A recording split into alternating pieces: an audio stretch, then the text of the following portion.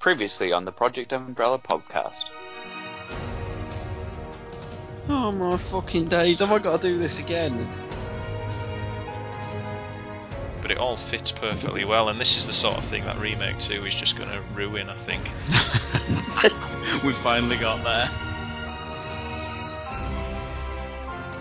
We know Ada obviously escapes Raccoon City thanks to her rocket-propelled lipstick. Operation Raccoon City, I just love it. In direct answer, I felt the motorbike sequence was cringe-worthy to the maximum. Moving to the next one. Yeah. Is this 1996?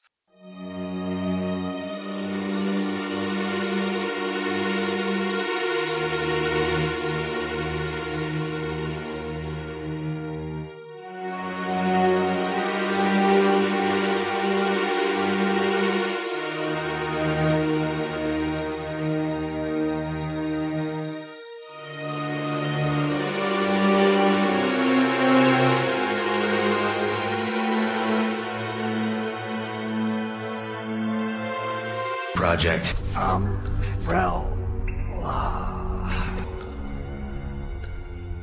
Hello and welcome to episode 43 of the Project Umbrella podcast, saving the world from poorly translated biohazard material. And what we'd assumed was a nasty pain brought on because we were playing Umbrella Corps, we're now attributing that to Harvey Weinstein. I'm Nick, better known as Neptune. Let's see who's joining us today. He's not the hero of the north of England needs right now, but he's the one they deserve. Big improvement needed, said his last performance review. It's Batman. Good evening. He's just signed up to Amazon Prime. He's signed up for the daily alerts. His recorder is on standby, and he's cosplaying as a hobbit, all in preparation for the TV event series of the decade. It's Stars Tyrant. Cheers, thanks for that. I daren't be negative. And finally, he's recently revealed on Facebook that he has a larger DVD collection than what Jimmy Savile had at Stoke Mandeville Hospital. It's Romby. Coming up on today's podcast. What a fucking brave card you're playing at the minute with everything that's going on. Jesus. We'll never get fucking employed anywhere again. So yes, we're doing a B.O.W. podcast today. We're going to be looking at generally which has been the most effective B.O.Ws, which are the worst. We've had lots of comments on our Facebook page, so lots of listener input, which is great. We're also going to be looking at some of the specific B.O.W. families that have arisen through the series and discussing the Tyrant and the Hunter programs as well. And we'll be finishing off with a B.O.W. special of Neptune's Biohazard quiz. So first up, we'll start with the news.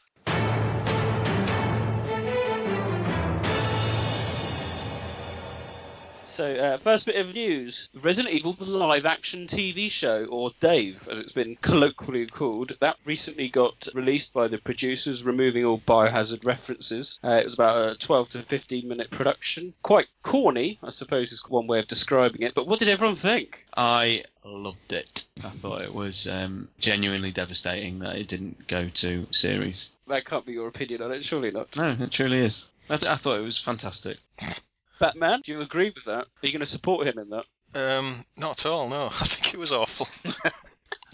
To be honest, I think I've watched it once. It was okay. It was okay until the zombie showed up. If they'd done a full pilot episode with Resident Evil references in it, I wouldn't have minded watching it. I think they said that the police officer was supposed to be Marvin Branner, for example. And I think the producers said in an interview he's still trying to make a feature-length pilot episode with or without Resident Evil references in it. So we'll see what happens, but I thought it was all right for what it was. Certainly better than the movies anyway. I'll give it one thing. It got more atmosphere in 12 minutes than certainly the second, third, fourth, fifth, and probably sixth Resident Evil live-action films. Romby, did you have any different views on that? Or? I did not even watch it. You're missing out, my friend. I had it on my list of things to do that week, and it was just a super busy week. So for me, and I know I'll get slated for it quite rightly, perhaps, because I've grown up with Biohazard, and it was all my favourite franchise when I was at that age. I kind of got the same feeling that I had when I went to see the first Resident Evil film, seeing your franchise up in lights. It's like, oh my god, I'm actually in the cinema where you watch big Hollywood blockbusters, and I'm seeing Resident Evil in the cinema. And I kind of got that same kind of feeling, that kind of gloating, I know more about this than Joe Bloggs sitting down on the road in the cinema. And I think there's a compulsive need to want it to be really good, so that if it kicks off and becomes a huge thing like Game of Thrones, for example, you're going, yeah, I liked it before you liked it, mate. that kind of feeling. And so I think from my point of view, there's always that need to like it, which is why I still have a soft spot for the first Resident Evil film, but obviously that went progressively downhill. So I thought for the first 12 minutes it was quite good. We had a kind of weird mansion, big house type thing. Acting was on the okay-ish side. I thought the zombie was quite cool. I thought it looked quite creepy. You could see it coming, and I don't know. I thought it was alright. I'd like to see more of it. The premise is a good one. You know, a detective working for the RPD investigating the murders that lead up to the mansion incident. I think that's a good idea rather than having it purely focused on like the STARS members and, you know, showing hunters and lickers running around in bad CGI. That just wouldn't work. You could have lots of cameos, like have a press conference with Chief Irons or have a Wesker walk past in the background, stuff like that. But I think the idea itself is not a bad one at all. It would have been interesting to see if it ever did get commissioned. How I suppose it's a bit like Gotham, isn't it? In that sense, it's like, at what point do you end it? Because you're now at the point where Batman's ready to come onto the scene. At what point would Arklay have finished? Would it have been everything leading up to the mansion incident? How often do you bring the STARS team into the show, if at all? Do you recanonize that village story with Jill? All these things that you could have done. So yeah, I agree. The premise was quite good. I did actually think it was atrocious. No. But in trying to be constructive, I think the reason it didn't go to series was because there was not a single original idea in there. I think in the wave of like current TV, you really have to do something to stand out. And I think The Walking Dead kind of has the... And I know its ratings aren't what they were at the minute. I think this series is a particularly rough patch for The Walking Dead. But that kind of has the zombie monopoly, if you like, for TV. And a guy just walking around quiet houses in the dark with a flashlight, I just don't think it's enough to stand out. You didn't get enough from the characters, I don't think. They seemed pretty paper thin. I know it was only a 15-minute teaser to test the waters, but some shows establish a lot in their first 30 minutes, yeah. Yeah, leading on to that is how far could it have gone before too many people in the RPD knew of the existence of basically the undead? It is worth saying we don't know how it would have felt with the Resident Evil references in. I sort of see what you're saying, Nick. I think you probably would have had that real kick if, like, the MO disc you found in the barbecue it just had the Umbrella logo on. You'd be like, oh, fucking hell. Exactly. The problem, though, then, and this is another part of the issue with the pilot, is that it can't also rely on that as well. Like, you can't just be putting those things in and it's only for people who know the reference. It's a bonus if people get it, but you need to have something grounded and established in order to make it work for people who have not seen or played or done anything with this franchise before. It has to be inclusive of that as well. Yeah. So it has to work both ways. So I know someone who tried to get a Silent Hill TV series off the ground several years ago, and they struck the same issues. So.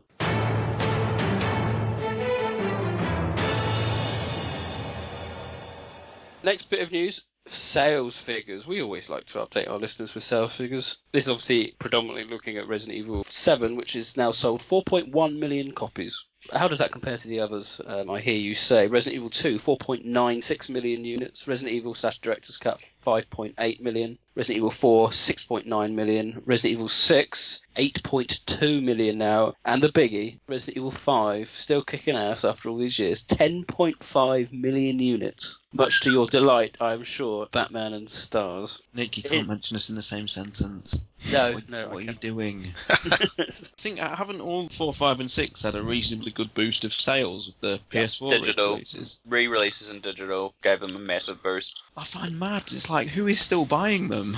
They're almost constantly on sale. When there's a sale up, they usually go up, or packages, which probably helps. Lots of people repurchasing them, obviously, as well. I mean, that's the thing, you've got to put in context. This is the thing, it's just like, so Resident Evil 7's past what they hope to get in its first release month. Yep. Which is great, and it will probably get a boost from Gold Edition. So you'd hope it would pass 5 million within the first year of release, but that'll still be short of where they wanted it to be, which they expected sell another 2 million this year. Maybe with Gold Edition, maybe possible. I mean, from my point of view, in liking the direction Resident Evil 7 took, it's still well short of Resident Evil 6. Yeah, but Resident Evil 6 underperformed at release. Like, if you go back to the original first year PS3, Xbox 360 sales, it was definitely way down. And also, Capcom had already shorted its sales predictions before it even launched, because they were less confident in it, the way it was going. So the fact that it just had long legs, I think, has probably surprised everyone. I mean, it surprised us, obviously. It would be interesting to note how profitable Resident Evil 7 is, though, because I can't imagine it cost as much as Resident Evil 6 to make. They've said it wasn't the case. They've already said that it was profitable sales at 3 point something.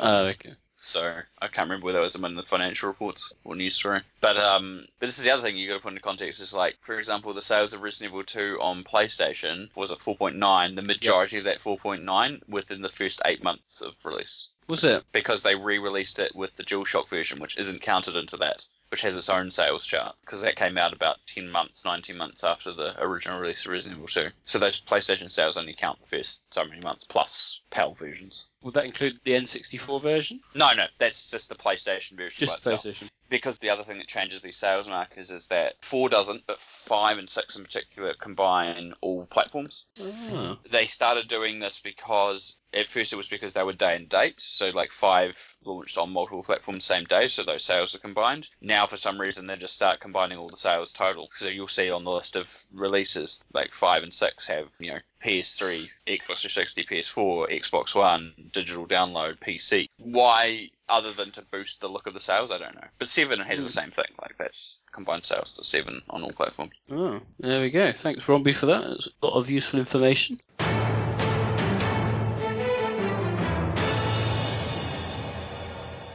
Other bit of news, Revelations 2. Yes, now available on your Nintendo Switch platform. I think, Stars Tyrant, you have a Nintendo Switch. I do, yeah. Are you going to be purchasing this just so you can play the brand new Ghost Ship Panic and the Ghouls and Homoloculi? I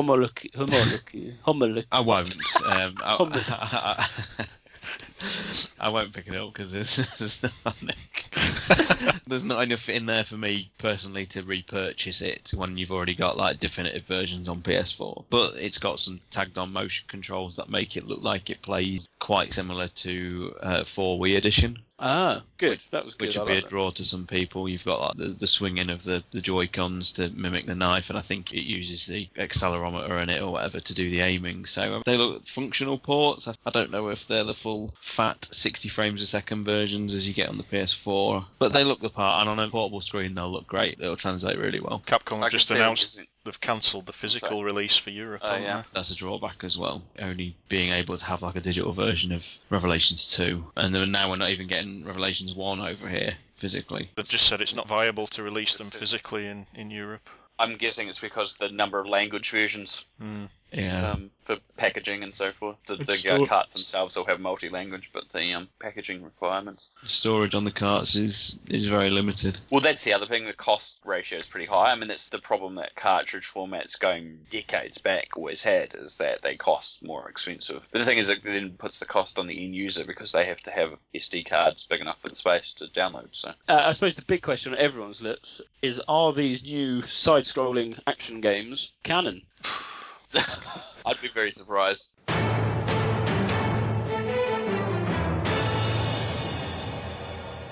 Moving on, Capcom have released 2 new trailers for the downloadable content for RE7. Tape 2, Redfield, and Tape 3, Lucas, gives us a good flavour of the Not a Hero DLC, as well as the traps and enemies that Chris is going to be encountering. We've got new moulded variants, don't look too dissimilar to what we've encountered beforehand, in my opinion, but never mind. And we also get to see the group that Chris leads already in Saw-like traps. We don't quite know how they got caught, but clearly the combat training they've been doing hasn't been effective. We also get a glimpse of End of Zoe DLC introducing the new character called Joe, who looks bearded Father Christmas type chap. And he comes to rescue Zoe after she's turned into a weeping angel type creature. Somehow restored, we don't know yet, who knows. And that's all we've really had on End of Zoe. We've had no real gameplay elements. We don't know who the main baddie's going to be. We don't know where it's going to be set. We assume in the swamp, but that's only an assumption. All will be answered on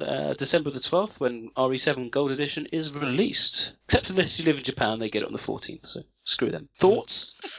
I can't wait. I'm even looking forward to Not a Hero just as a VR experience. I think it'll be really good fun. We'll see what Chris has been up to, hopefully. But End of Zoe, I just cannot wait for. I think it's going to be fabulous. I really hope it is. I've said before that Daughters is one of my favourite chapters of recent years, and this just feels like a sort of successor to that. Interestingly, I don't know if we'll be playing as Zoe, because the wording on the websites, and I don't think it's been confirmed anywhere, but the wording doesn't actually describe like the player character. It just sort of says witness, Zoe's end. Whereas the Not a Hero description specifically says take control of Chris. I mean, maybe the clue is in the title itself. It's the end of Zoe. Like, it's like not just the end of the story. It's, I don't know. We'll find out. I enjoy the fact they haven't been showing much from it. I think leaving that to a surprise is much better. Yeah. They've done well. Yeah, I was going to say a bit of resolve from Capcom to not always show everything before they release it. Who knows? There might be a final launch trailer which shows way too much in December, but we'll see. All I want from Not a Hero story-wise is more information on the original rival company, because we know they've evolved into this new umbrella, but if they give us a name for the company, for what it was when Wesker was there originally, and some more information, because that is one of the last remaining unanswered plot threads from the old generation of storylines, so I'm hoping we get some information that way, because I couldn't really care less about this new umbrella. I'm more interested in what the rival company were originally, when the old umbrella was still about. So I'm just hoping they don't put that HCF reference they had in the base game to waste. I really feel like putting that in there had intent. If it went, and I'd be exactly the same if it went to waste because it wasn't pre-planned to have that in there so specific. Because as a reminder, I suppose, with HCF first featured in Code Veronica, there's always been an assumption it's always been the paramilitary wing of the organisation that Wesker's working for. Whether they expand upon that anymore, we don't know. And of course, this is the organisation he worked for before starting to associate himself with Seashell, Tricell, whatever you want to call them. Can someone remind me, it's not in any written form in Code Veronica other than what's on the back of his thing, on the back of his jacket. Am I right? It's not written down anywhere. No. Literally the only translation we had of it, reference to it, was the design character sheet that said Hive/host capture force, right? That was it, yeah. It's written in files in Gun Survivor 2. Oh, yes. Yeah. Forgot about that. I think you're right. I think it is the Special Forces, but because the rival company have never been given a proper name, I think that's why they're called HCF in the file in 7, because that's the only sort of label, if you like, we've ever had to identify them. It'd be interesting to know if we ever get why Wesker defected in the first place, especially if the timelines match up to when we've got this discovery of the so far unnamed fungus. And did Wesker have any involvement with its discovery and subsequent research? Why he went to Tricell? It's very possible, because the fungus was discovered when Wesker was with them, and obviously the technical assistance was done in 2000, and at some point the rival company left the programme, so the connections, as they're called, are the ones who created Eveline, and now for whatever reason the rival company have become Umbrella, and now Umbrella want Eveline back, so they need to explain all that. And that's who attacked the ship. Well, no one attacked the ship, it was just the storm, but she was moved because they thought she was going to get abducted by rival organisations, yeah. Yes. When I remember originally playing it, it felt like, why have they taken so long to find her? But I think they knew where she was. They actually realised it was a safer, given what had happened nearby, it was a safer thing to leave her there to avoid being captured by other companies. Am I correct in that understanding? Well, we don't really know, but the implication is because Eveline was loose on the Baker farm, she was too dangerous to approach, so that's why they've got in contact with Lucas, and he's given them progress reports. From the trailer, he seems to have set up this lab in the mines himself, and he's been experimenting on the mould, so there's quite a lot they've got to explain, and obviously on top of all that they have to explain Chris's newfound allegiance to this new Umbrella as well. Yeah. That's a lot. That is a lot for one game, and certainly one DLC of one game. 2 really, they can put a little bit more in the other one, but yeah, it's mostly just Not a Hero. That's a lot. I suspect we're going to be walking away with more questions than answers. I'm just putting it out there. Probably. It seems a lot. End of Zoe, the promotional picture, you see a fleet of helicopters in the background, so whether that's relevant or not, I don't know. I do wonder, because of Umbrella Corps, for all its rubbishness, did introduce a hell of a lot of different organisations as part of this Umbrella Corps program. So there's like Shenyar and loads of others. Is it feasible that any of them could be the rival organisation? I don't think so, because the rival organisation is Umbrella now. It's a continuation of the plotline from Resident Evil 4 where Wesker wanted to resurrect Umbrella. Yeah, but I'm just wondering whether they would, rather than think of a different company, they'll just go, well, it was Shenyar all along. Possibly, but then Heavenly Island, you've got this new Umbrella Corporation selling weapons to Shenyar, so it's doubtful they're the same organisation. Okay, it might make it I think that's part of the reason why they axed all that stuff in Umbrella Corps, because they didn't want to make it too complicated before 7, once they actually knew where 7 was going. Perhaps I'm expecting a big kind of plot twist of a dum-dum-dum, oh my god, the rival organisations, it's been Will Farmer all this time, I don't know. It's probably just going to be something completely new, and everyone's just going to go, okay. As long as it's answered, I don't care. I just don't want it to be the same old cliche that we've talked about, especially with the animated movies, but like the general, like, here's the rotational bad guy for this situation, and their motivation is the same greed motivation, and like, we release a virus and then blah, blah, blah. Ugh. Just the same shit. Yeah. And Ada's storyline's always quite complicated. This is also going to be the same organisation that Ada was working for during Resident Evil 2. Yeah. Yeah. So that might... And 4. And 4, yeah. So there might be some hints here about Ada's role and motivations as well. So that could be a little surprise. Possibly, yeah. But like you said, it's a hell of a lot they've got to explain what essentially is going to be a 45-minute DLC. So whether they do or not, who knows?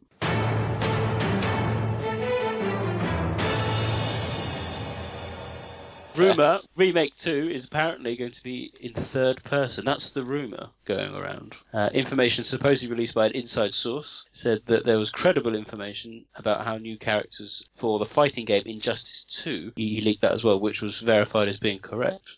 Information posted by a user on Biohaze suggests Remake 2 isn't in first person, though there is a first person option hidden in the debug menu.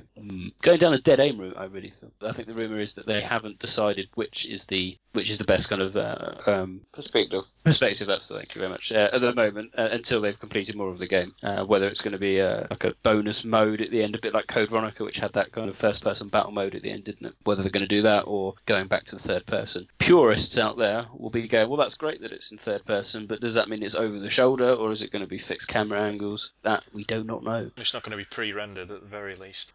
No. Wasn't there also another rumour about the scenario being only... Yes, that's the other rumour. No A and B scenarios any longer. That's going to be interesting to see what they handpick from all 4 scenarios. Well, that makes it interesting. I was thinking about it because Resident Evil 2 has always been a bit of a... There's no real defined route. It's a bit of everything, isn't it? A bit like Resident Evil 1. In the early days, it seemed more defined to be Claire A, Leon B, but as the years have gone on, that's become more and more blurry. It has. So, The key events are still Claire A, Leon B, but there are elements from all 4 scenarios. It's not as black and white as Claire A, Leon B, and that's it. The danger for me is if they just take any inspiration from Darkseid. I was just saying they've got to be careful in some things. Sort of things like Death's Door is directly linked, isn't it, to what the scenario is from Umbrella Chronicles. Fourth Survivor as well, maybe. And the retrieval of the G-Virus sample and conflicting information in perhaps the archives. And things like that. So there's obviously bits that we know that they have to hit, like the stuff with Sherry, like that originally came from Claire A, that all has to be consistent to what's come in other games like Resident Evil 6 afterwards, which I guess makes certain things easier than others. But yeah, it'd be very interesting to watch that mashup. I was going to say, I think there was a discussion that was blamed on the development time trying to get it done. It's just like, I start thinking about the scope of like games now, and it's just like, and the time since they announced it, I think it's almost been as long as Capcom had originally on the entirety of development of the original Resident Evil 2, including 1.5. So to put that in perspective, and also probably the same for Remake, the original GameCube version Remake, the development time on that was a couple of years, if that. But Capcom, to my knowledge, Rob, don't have any sort of overheads in a way that like DICE would with Electronic Arts, do they? So surely they can just take their time and just release it whenever. Yeah, they've got no pressure to get it. I think it would really come down to management and shareholders' expectations. The management will come down to how much they've got as far as games to release that year and what they're expecting to be big releases. Because obviously most companies try to have at least 1 or 2 big releases a year, and Capcom's no different in that respect. But other than that, no, they don't set a date usually and go, we're going to get it out by this date. They just kind of announce it and say, I mean, Resident Evil 7 is a perfect example of that. They didn't announce a date until quite near the end of development, and then literally showed it at E3, and it was out the following January, which is pretty big. We know that was in development for a long time, so...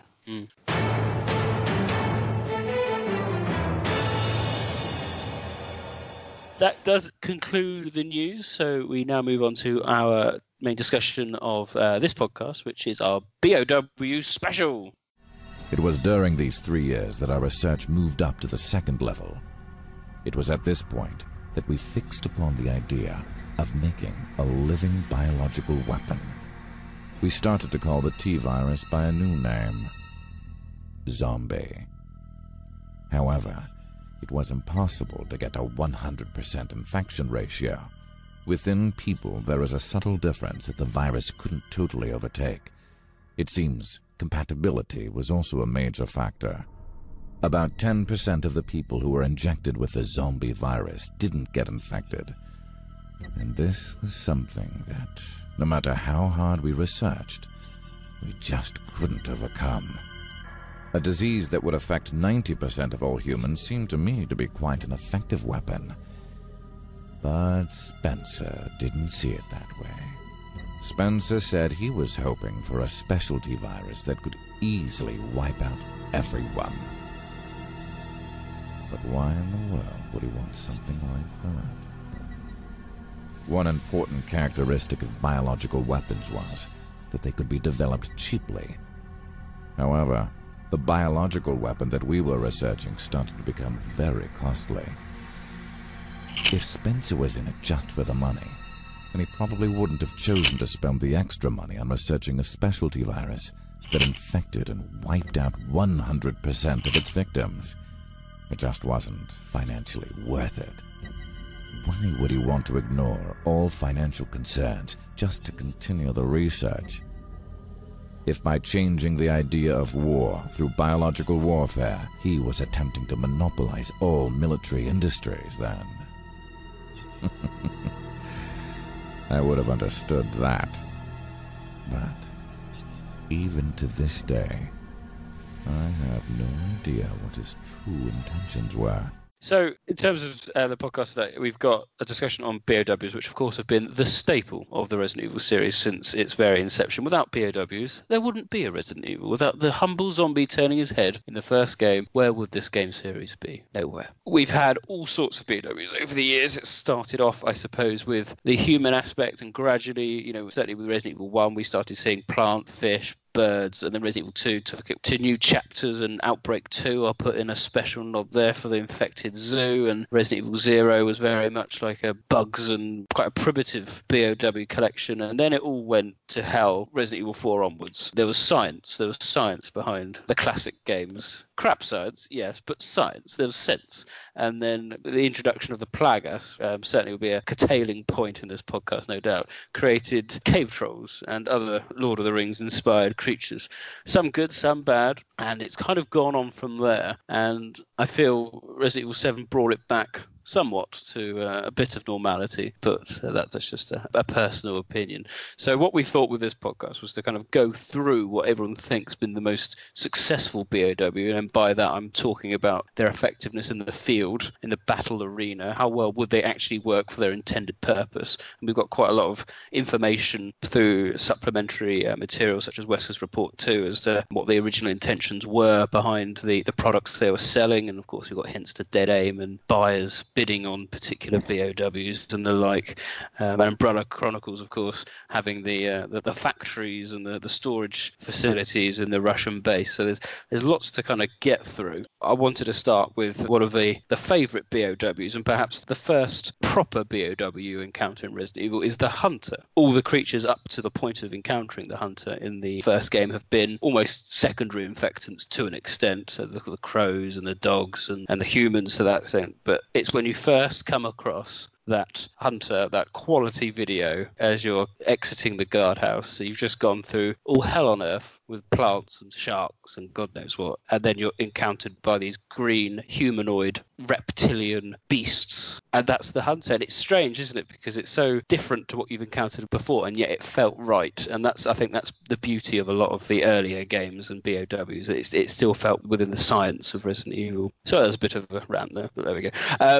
So the first Hunter that came out was actually the MA120, which is only referred to in the Resident Evil 2 N64 edition in the X-Files. Oddly, it's not mentioned in Wesker's Report 2, but we do get the history of the 121 Alpha, how it was created through reptilian DNA injected into human embryos with the T-virus as well. As I said, we started with the 120. We don't need to dwell on the 120. We never see it. Or do we? Do we see it in Resident Evil 2? To be honest, if you're talking about in terms of pure game development, it is just the Resident Evil 1 Hunter model, and it's just literally laid on the floor in the room.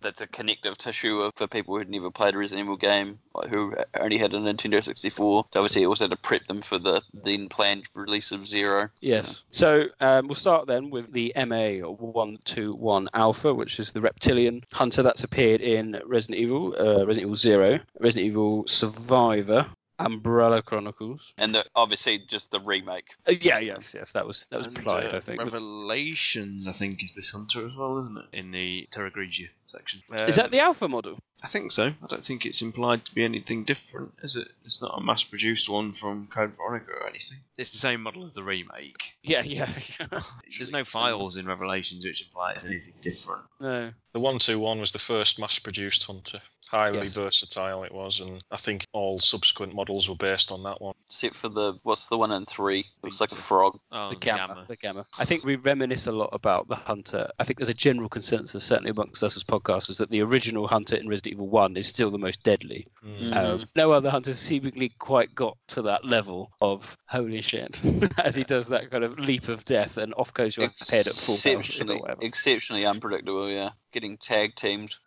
It's heartbreaking watching them be so dumbed down to the point in Revelations where you're just literally punching them to death. It's absolute nonsense. I mean, going up against a hunter in the original with your knife was foolish. As I said, it was so different to what you'd encountered before. Even, the snake moved relatively slowly, where the hunters were jumping around, leaping about. It took, some time to kind of get a fix on it. But Wesker's Report 2 was interesting because it went into a lot of history about the creation elements of it and the intent, if you like, of being able to send in these bioorganic weapons. And it was the first real success that the Arclay facility had. Apparently it was based on a concept to attack enemies who were armed with antivirus equipment, and because it had intelligence and it could understand orders, it was called Hunter because they were literally good at hunting in packs. Wesker's Report 2 says that it was the early 80s when they started work on the project, but because William Birkin went a bit mental because Alexia Ashford at the time was emerging as his big competitor, a lot of the research was wasted because Birkin was becoming very careless. And I think the Hunter program was temporarily suspended, which explains a little bit why they probably didn't come into the fore until the late 1990s. Yeah, you're right. There is a big gap in the development of the program. I'm going to say, isn't there a file, and I remember this as a good bit of foreshadowing, there's one of the researcher assistant files is talking about the skinned gorilla thing that was playing with its food. Yeah. And I assume that's always supposed to have been a hunter based on the original concept art anyway, where you could see kind of like a skin vein kind of thing going on. Yeah, I thought that was really good foreshadowing because you have no idea what the hell it's referencing until you see the hunters and you go, oh. Oh, see, that's interesting. I always thought it was a primary. Well, see, that's the thing that's always been a little bit out to debate, but the description kind of more matches a hunter, and as a research thing, it seems relatively recent, which would imply that, again, maybe it's only brought up again in the mid-90s.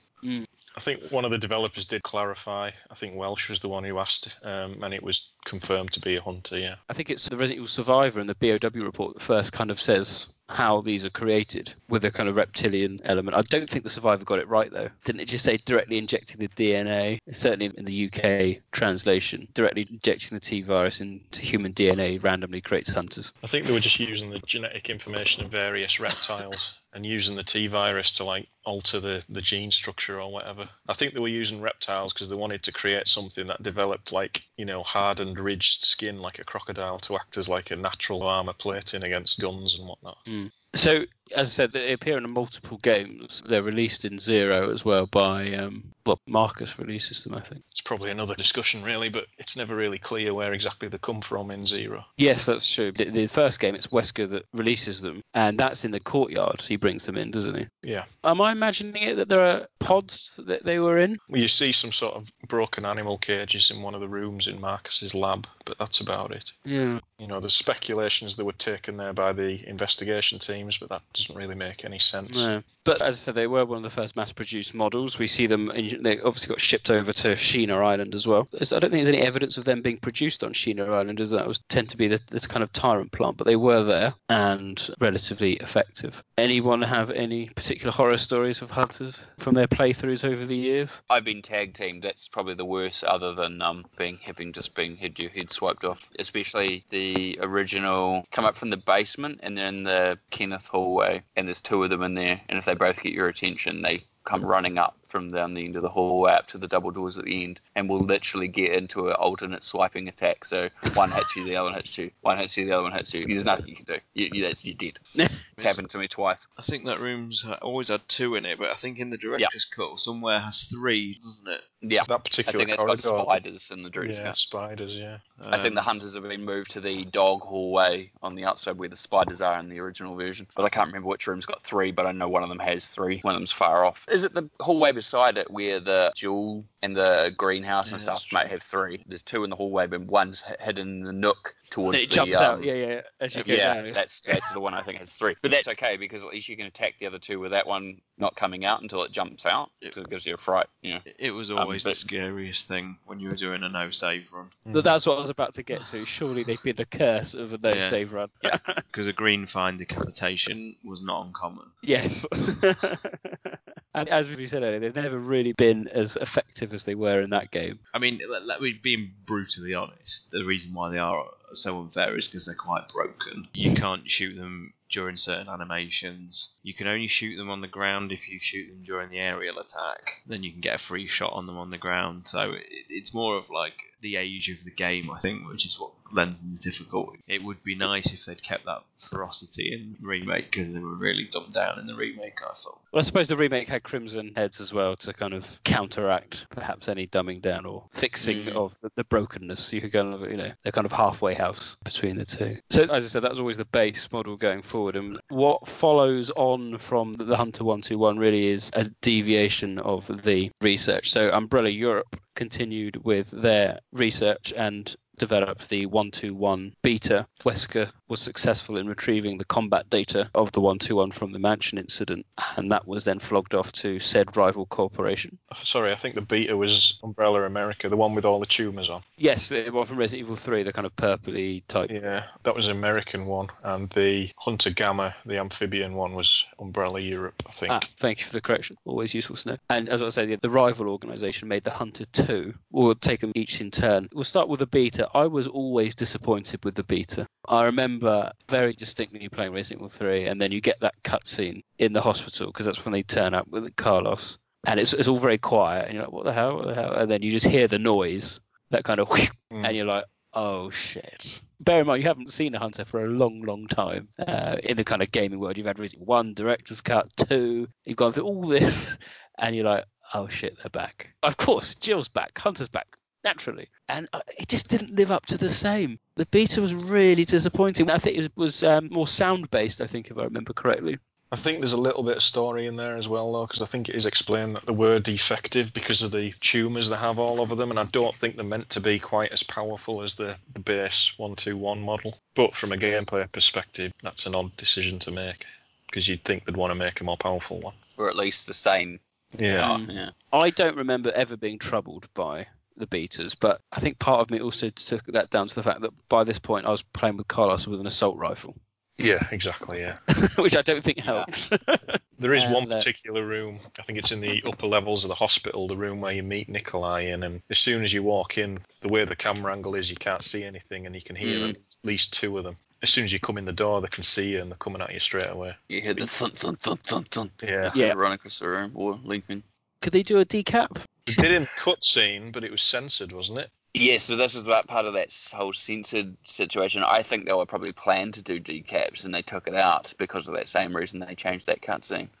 Because the Japanese version, I think the Japanese version is censored only because it was the Japanese version, and then there was a planned version of it uncensored for the US, and then they ended up changing their mind and censoring it again. I think that's my memory of it, which is why it was a late-minute change, which is why it's still kind of, it does a decap, but the head stays attached, and there's like the sound of blood coming out, like a head had been removed. Oh, there we go. But I'm sure you could adopt a different tactic to them. I'm sure that if you were quiet or didn't run, they tend to react more to your sound of your footsteps than other hunters. I think that in theory. I can't remember. I definitely remember that of the Gamma. Well, that's probably because they're blind. I think they've got no eyes. Yeah, that's true. Yeah, I mean, we can come on to the Gamma.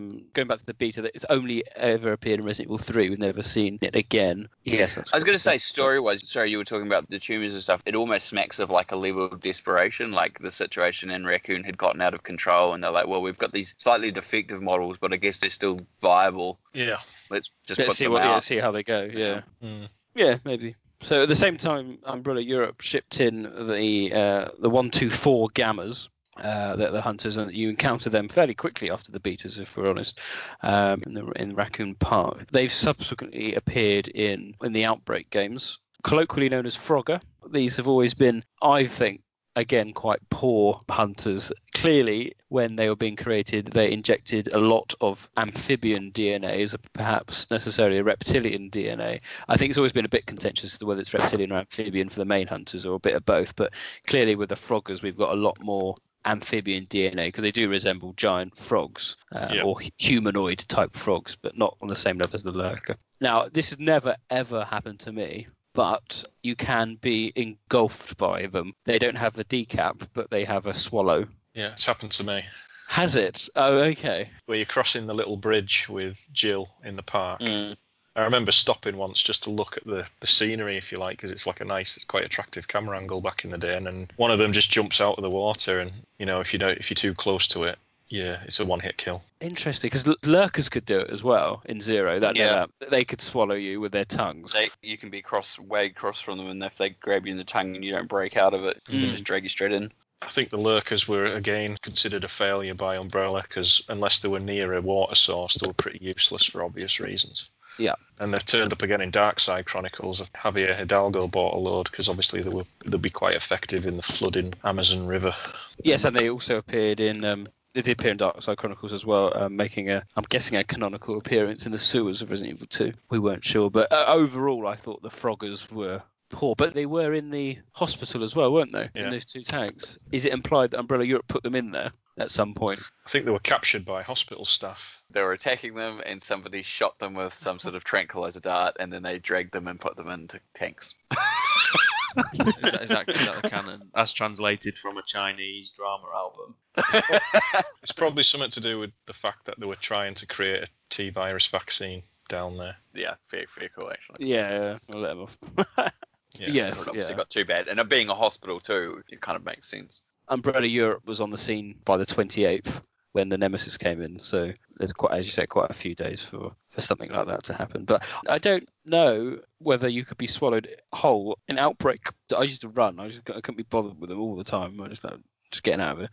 But I don't know if the swallowing mechanism was prevalent in the Outbreak games as well. Yeah, it can ruin a decisions playthrough. Oh, can it? Oh, okay. Bastard things are. Which tells you that they're perhaps a little bit more effective than we give them credit for. Yeah, there we go. I stand corrected. I didn't like their design revision in Outbreak though. They were a little bit smaller, weren't they? Yeah. They had much bigger throats. They were even more frog-like than... because the ones in Resident Evil were quite gooey, weren't they? They looked a bit like more humanoid, yeah. In Outbreak, they were a bit more froggy. So at some point in Raccoon City, we had the MA125R and the Hunter Mew. I don't think there's a lot of difference between them. The Hunter Mew was just a smaller version of the 125R, and I barely remember seeing them in End of the Road, whatever the last chapter was called. Yeah, I think they were created for training purposes for the T103, because they had the battle zone thing with the red laser beams. The 125R looks really cool with its spines.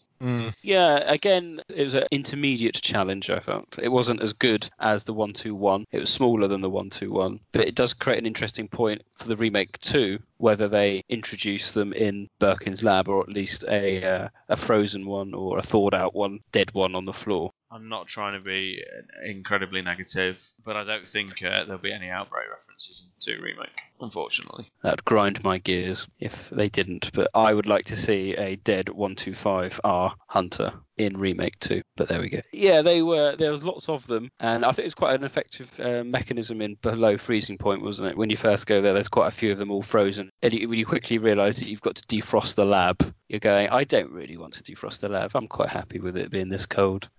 But yeah, I thought they were quite effective, but they didn't present the challenge that the original did. So what we'll do now, we'll talk about the Hunter 2s and its subspecies, the Sweeper. So this was interesting because these were directly created as a result of what Wesker had acquired from the Mansion incident, which was developed by the rival organisation. And the main improvement on the Hunter 2 was the fact that it would react to the drones that were sent into Rockford Island. And if you activated a drone, then the Hunter was programmed to come to where that drone was. Obviously a bit of a gameplay mechanism as well, but in terms of a B.O.W, I thought that was an extremely effective and clever as an actual weapon to be used in warfare.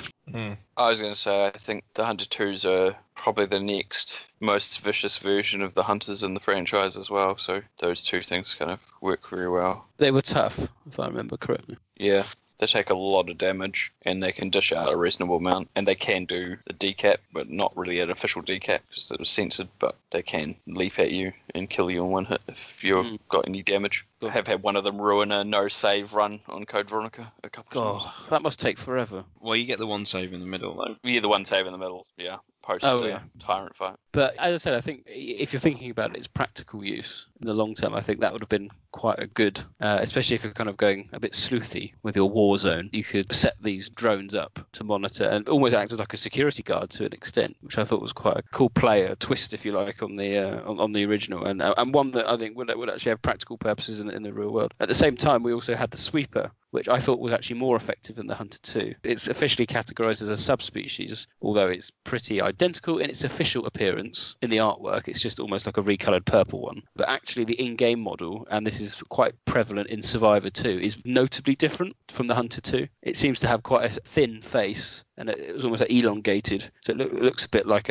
almost like a hammerhead shark, I always thought. But the beauty of the Sweeper was that if you were slashed by it, it had venom secreted onto its claws. So not only would you be, in theory, infected by maybe the virus, but you would also be poisoned by it as well, which I thought was, again, a practical application of a B.O.W weapon. I always had theories that the venom would be secreted out of its skin and then it ran down onto its claws as opposed to it kind of coming out of its claws like a snake. I don't think they were like glands. I just think it was just permanently secreting toxins, and so it was always covered in it. And of course the Sweeper acted as a first boss in Survivor 2, two of them. I can't even remember where you encountered the Sweepers in Code Veronica. The worst part for me is when Steve's in the plane and Claire's got to sort of take the long route back round, and you take the cargo lift up to the front of the training facility and you come out in the front yard where the grave digger is. I think there's 3 of them there. Yeah. You have to run, trying to get through. You're more likely to get hit by one of them depending on which way you take, because of course you hear them going thump, thump, thump, and then jump. Yeah. And if they jump and catch up to you quickly, they can catch up to you quite quickly.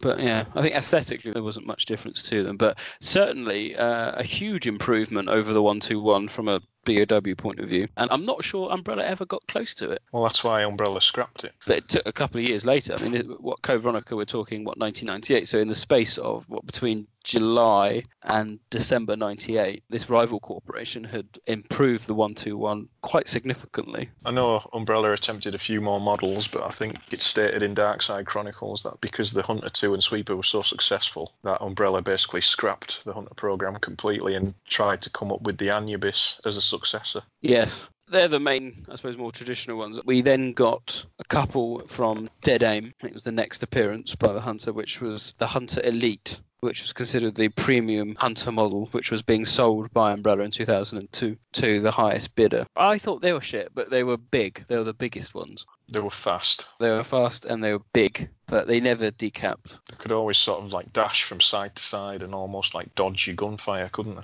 If I'm remembering right. Yeah, there'll be always quite a few of them as well. Yeah, they'll be quite hard to dodge, wasn't they? But what's interesting is that because that was considered the Hunter Elite, but then afterwards we had the Hunter Delta, which was in Umbrella Chronicles. That always proved a bit of contention as to what they were, because the only real official picture of the Hunter Delta comes in the prelude to the full comic, because the hunters that appear in Umbrella's End are the same model to that of what's appeared in the Mansion Incident, Zero and whatnot, but of course they were different as indicated in the manga. We don't quite know what they actually did, how they were different, because they don't act any different in Umbrella's End than they do in the rest of the game. I think in the comic they look slightly larger than a regular Hunter. Right. Obviously in the game they've just used the MA121 Alpha model Yeah. So we can't really say much about the Delta, but it's interesting that the Delta came after the Elite, at least in terms of the game. They were stored in that hangar for God knows how long, so could have easily have come before. We don't know for sure. We don't know. Going back to Dead Aim, we also had the Glimmer, which was considered to be a subspecies of the Hunter as well, which I'm presuming more of a subspecies of the Frogger. They were little assholes, just jumping around like little frogs. And they had an interesting tactic of spewing up on you, as opposed to necessarily attacking you in any meaningful manner. But they were considered as a failed B.O.W, which is why they are on Benthic Island in the first place. They just pissed me off. I don't know about you, but it's like, go away. And there's so many of them, wasn't there? There's quite a few. It was hard to get rid of them. Right, that's that Hunter. What's left? We've got Revelations, haven't we? The Farafellow's just a standard MA121 with the T-Abyss virus, which has just made it transparent, similar to deep-sea organisms, I think, to make it look invisible. I think that's the idea behind it. And it's a shame because, in theory, the invisibility thing should make it the most deadly. I felt in the game it had quite a big build-up and quite a good build-up when you're going around as Quentin, whatever his name is, and you don't know what's going on, and there's a bit of a mystery about it, and you see the kind of CCTV, and it's like, oh, what the hell? It had a good build. And then when you do encounter them, it's just mainly because of the game. It was just tedious, wasn't it? Yeah, it could have been a really good horror set piece, but it's just, you've got so much ammo at that point that it's just not a problem. Yeah, absolutely. And of course, they had that paused attack, didn't they? Where their claws are open, and it's like, well, I'll shoot you now then, shall I? It just wasn't particularly challenging, and they were a lot spikier, weren't they? And as you said, and invisible. So a sad demise. And then finally, as Batswell mentioned, the Anubis B.O.W, which was supposed to be marketed as the successor to the Hunter program. These were they're more dog-like, weren't they? Which is why they got the Anubis name. Spindly little things that used to jump around. I'll be honest, I'd probably need to play Darkside Chronicles again just to appreciate them more, because the problem in those games is that you're just there to shoot and kill them, You're not worried about your ammo necessarily and shoot them up. If it moves, you kill it type thing. Whereas I think in the actual normal games, you're a bit more appreciative of creatures like that. You're like, okay, I'll save my ammo, but there we go. I think the idea behind that was it had all its internal organs removed, so it was lighter and more agile. But the downside was it could easily be killed because it had no thick skin. Did the Jabberwock come from a Bandersnatch? With the T. Veronica virus, wasn't it? You're right, the Bandersnatch was a kind of failed tyrant program based on the T virus, and the Jabberwock S3 was based on the Bandersnatch but with the T. Veronica virus. Right, cool. Any final thoughts on the Hunters? Overall success? Would like to see them return? To be honest, I can take them or leave them now because we've had them so often. They're definitely at the strongest with fixed camera angles, I think. Yeah. Over the shoulder, third person just makes them too easy. So I'd imagine from a war point of view, quite a relatively successful B.O.W. Certainly the Hunter 2 would probably all agree was probably the most successful, and obviously in-game as well, if what you're saying is right with the abandonment of the Hunter program because the Hunter 2 was so successful, then I'd imagine a fairly low cost. Not as unethical as perhaps other B.O.Ws. We're not exactly kidnapping children from Africa. We just want your embryos. So not too bad. And so, after 10 long years, our research finally reached the third stage. To create a living biological weapon that was a soldier, that would follow strict orders, obey its program, and have intelligence. It was the so-called Tyrant, basically a monster that we set out to create. However, there was a major obstruction to our research back then. Finding a basic body for Tyrant. The biggest problem was that suitable bodies for Tyrant were, at that time, genetically very limited. The source of the problem lay in the nature of the T-virus. The T-virus mutation used to create zombies and hunters could be used on just about any human, but it would also cause a decline in the subject's brain capacity. If the subject didn't have a certain amount of intelligence, then it couldn't function as a Tyrant. Birkin tried solving the problem by picking out new mutagens that would keep down the wear and tear on the subject's brain, so long as the subject fit the Tyrant profile. However, the number of people that had suitable genetics to accept the Tyrant cells were very limited. In a genetic analysis simulation, it was found that only 1 in 1 million had the genetic makeup to become a Tyrant. Any other person would merely become a regular zombie. If we could have continued with our research, then I'm sure we could have found a way to make a different type of T-virus that could change more people into tyrants. However, in order to do that research, we first needed people that were perfectly suitable for the new mutation. The odds of us being able to bring one of those few people living in America that fit the profile was extremely low. In the end, the only thing they were able to do was to, by force, bring a few close contenders in from other labs. Even before we had the chance to start our research, it seemed we had already hit an obstacle. At that time, I heard a rumor about another location in Europe, where they had already reached the third level of producing a living biological weapon, using a method that no one had thought of. It was known as the Nemesis Plan. In order to change the stagnant working pace and conditions, I took it upon myself to get a sample of one of the subjects from that plan. Of course, Birkin first disagreed with me, but in the end I was able to get him to reconsider. Everyone had no choice but to recognize the fact that, until we found a suitable tyrant subject, our research wasn't going anywhere. The package from Europe came at midnight, several days later, after a series of broadcasts, proposals, and counter-proposals. That box that contained it landed on the helicopter pad. It read, Nemesis Prototype. I had to use some very strong tactics to get the incomplete thing where it was being researched in France, but all the while, Spencer was backing me up, pulling all of his strings and using his influence. Only Birkin showed no interest in it until the end, but he at least recognized it as an important part of the experiment. The sample was developed to create a never-before-seen, totally new form. By manipulating genes, they had artificially created a living parasite. That was what Nemesis really was. It could latch onto another organism's brain, and then take control of the host's brain, bringing it a high level of destructive power. By combining intelligence with a destructive body suitable for battle, they were able to form the ultimate biological weapon. And if they could complete the project, then they would be capable of creating warlike bodies without having to worry about the intelligence issue. However, the problem was that the parasite containing it was not stable. The only thing written within the document that was attached to the sample was, failure, sample died, over and over again. Anything that had been affected and whose intelligence was being controlled would die within 5 minutes. We all understood that messing around with the incomplete prototype was very dangerous. If we could only somehow manage to extend the amount of time that the hosts would live, then we could take control over the project. That was what I was aiming for.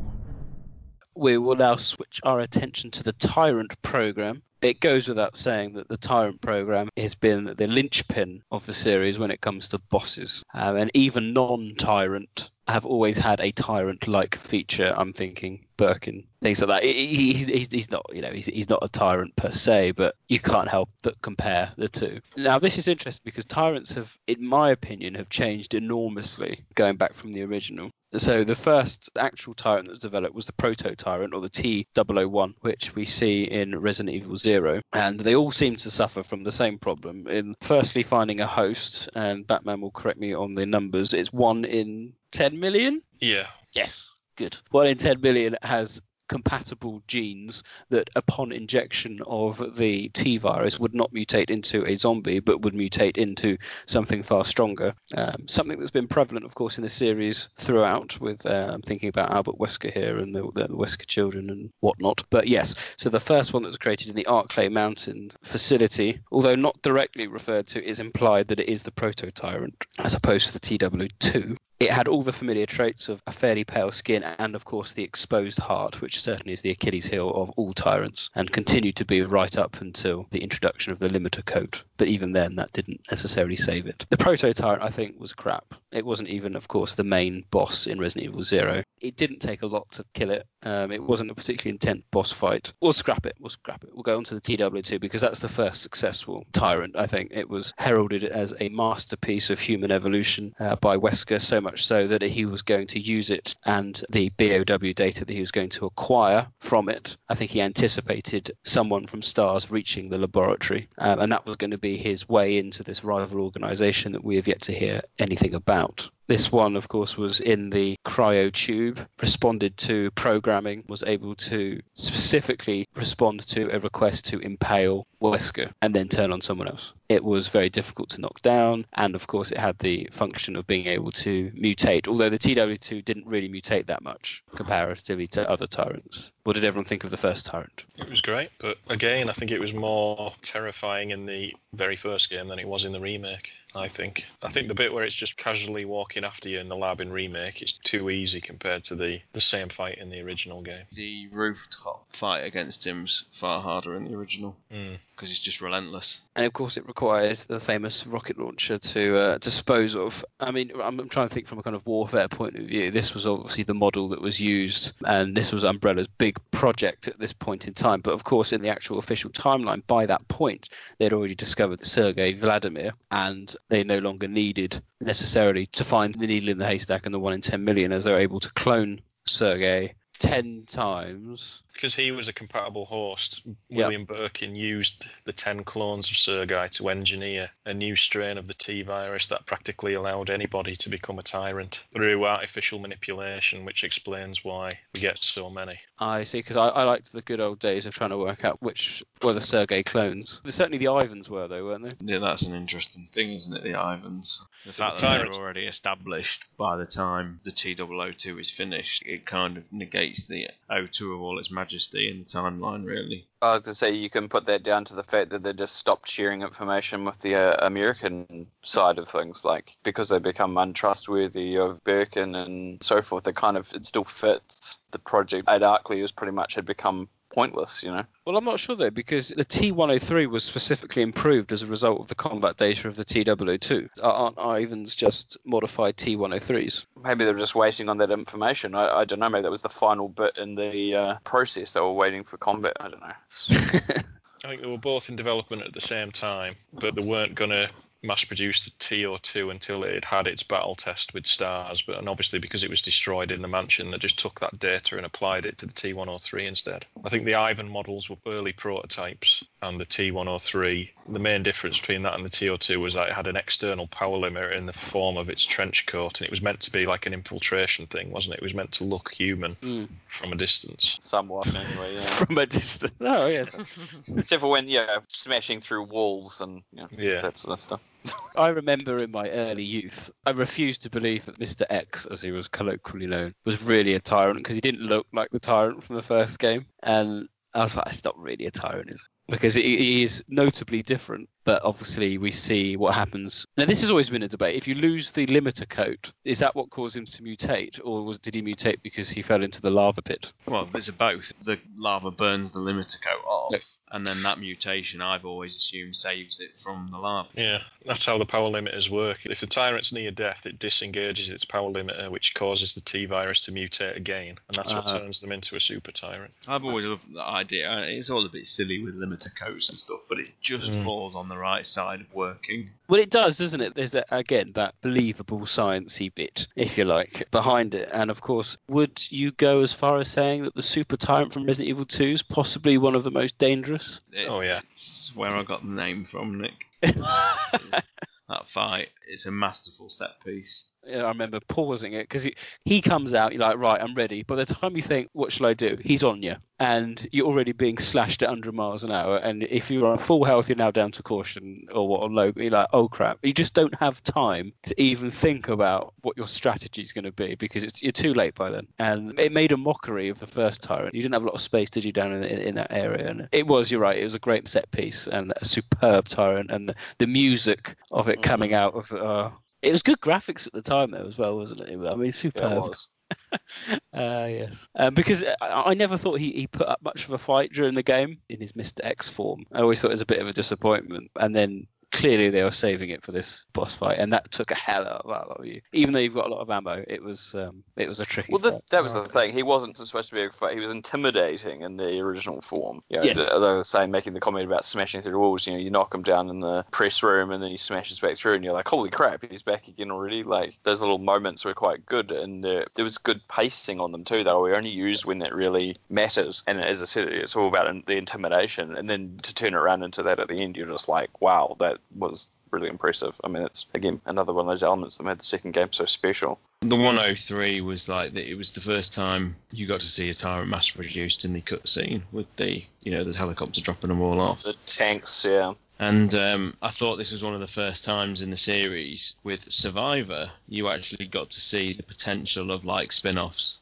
because with Survivor we go to Sheena Island to where they're all mass produced. And I think one of the reasons why I've always got a bit of a kick out of Survivor is seeing like the place where all this happens, and just having an island full of Mr. X's that just turn up anywhere.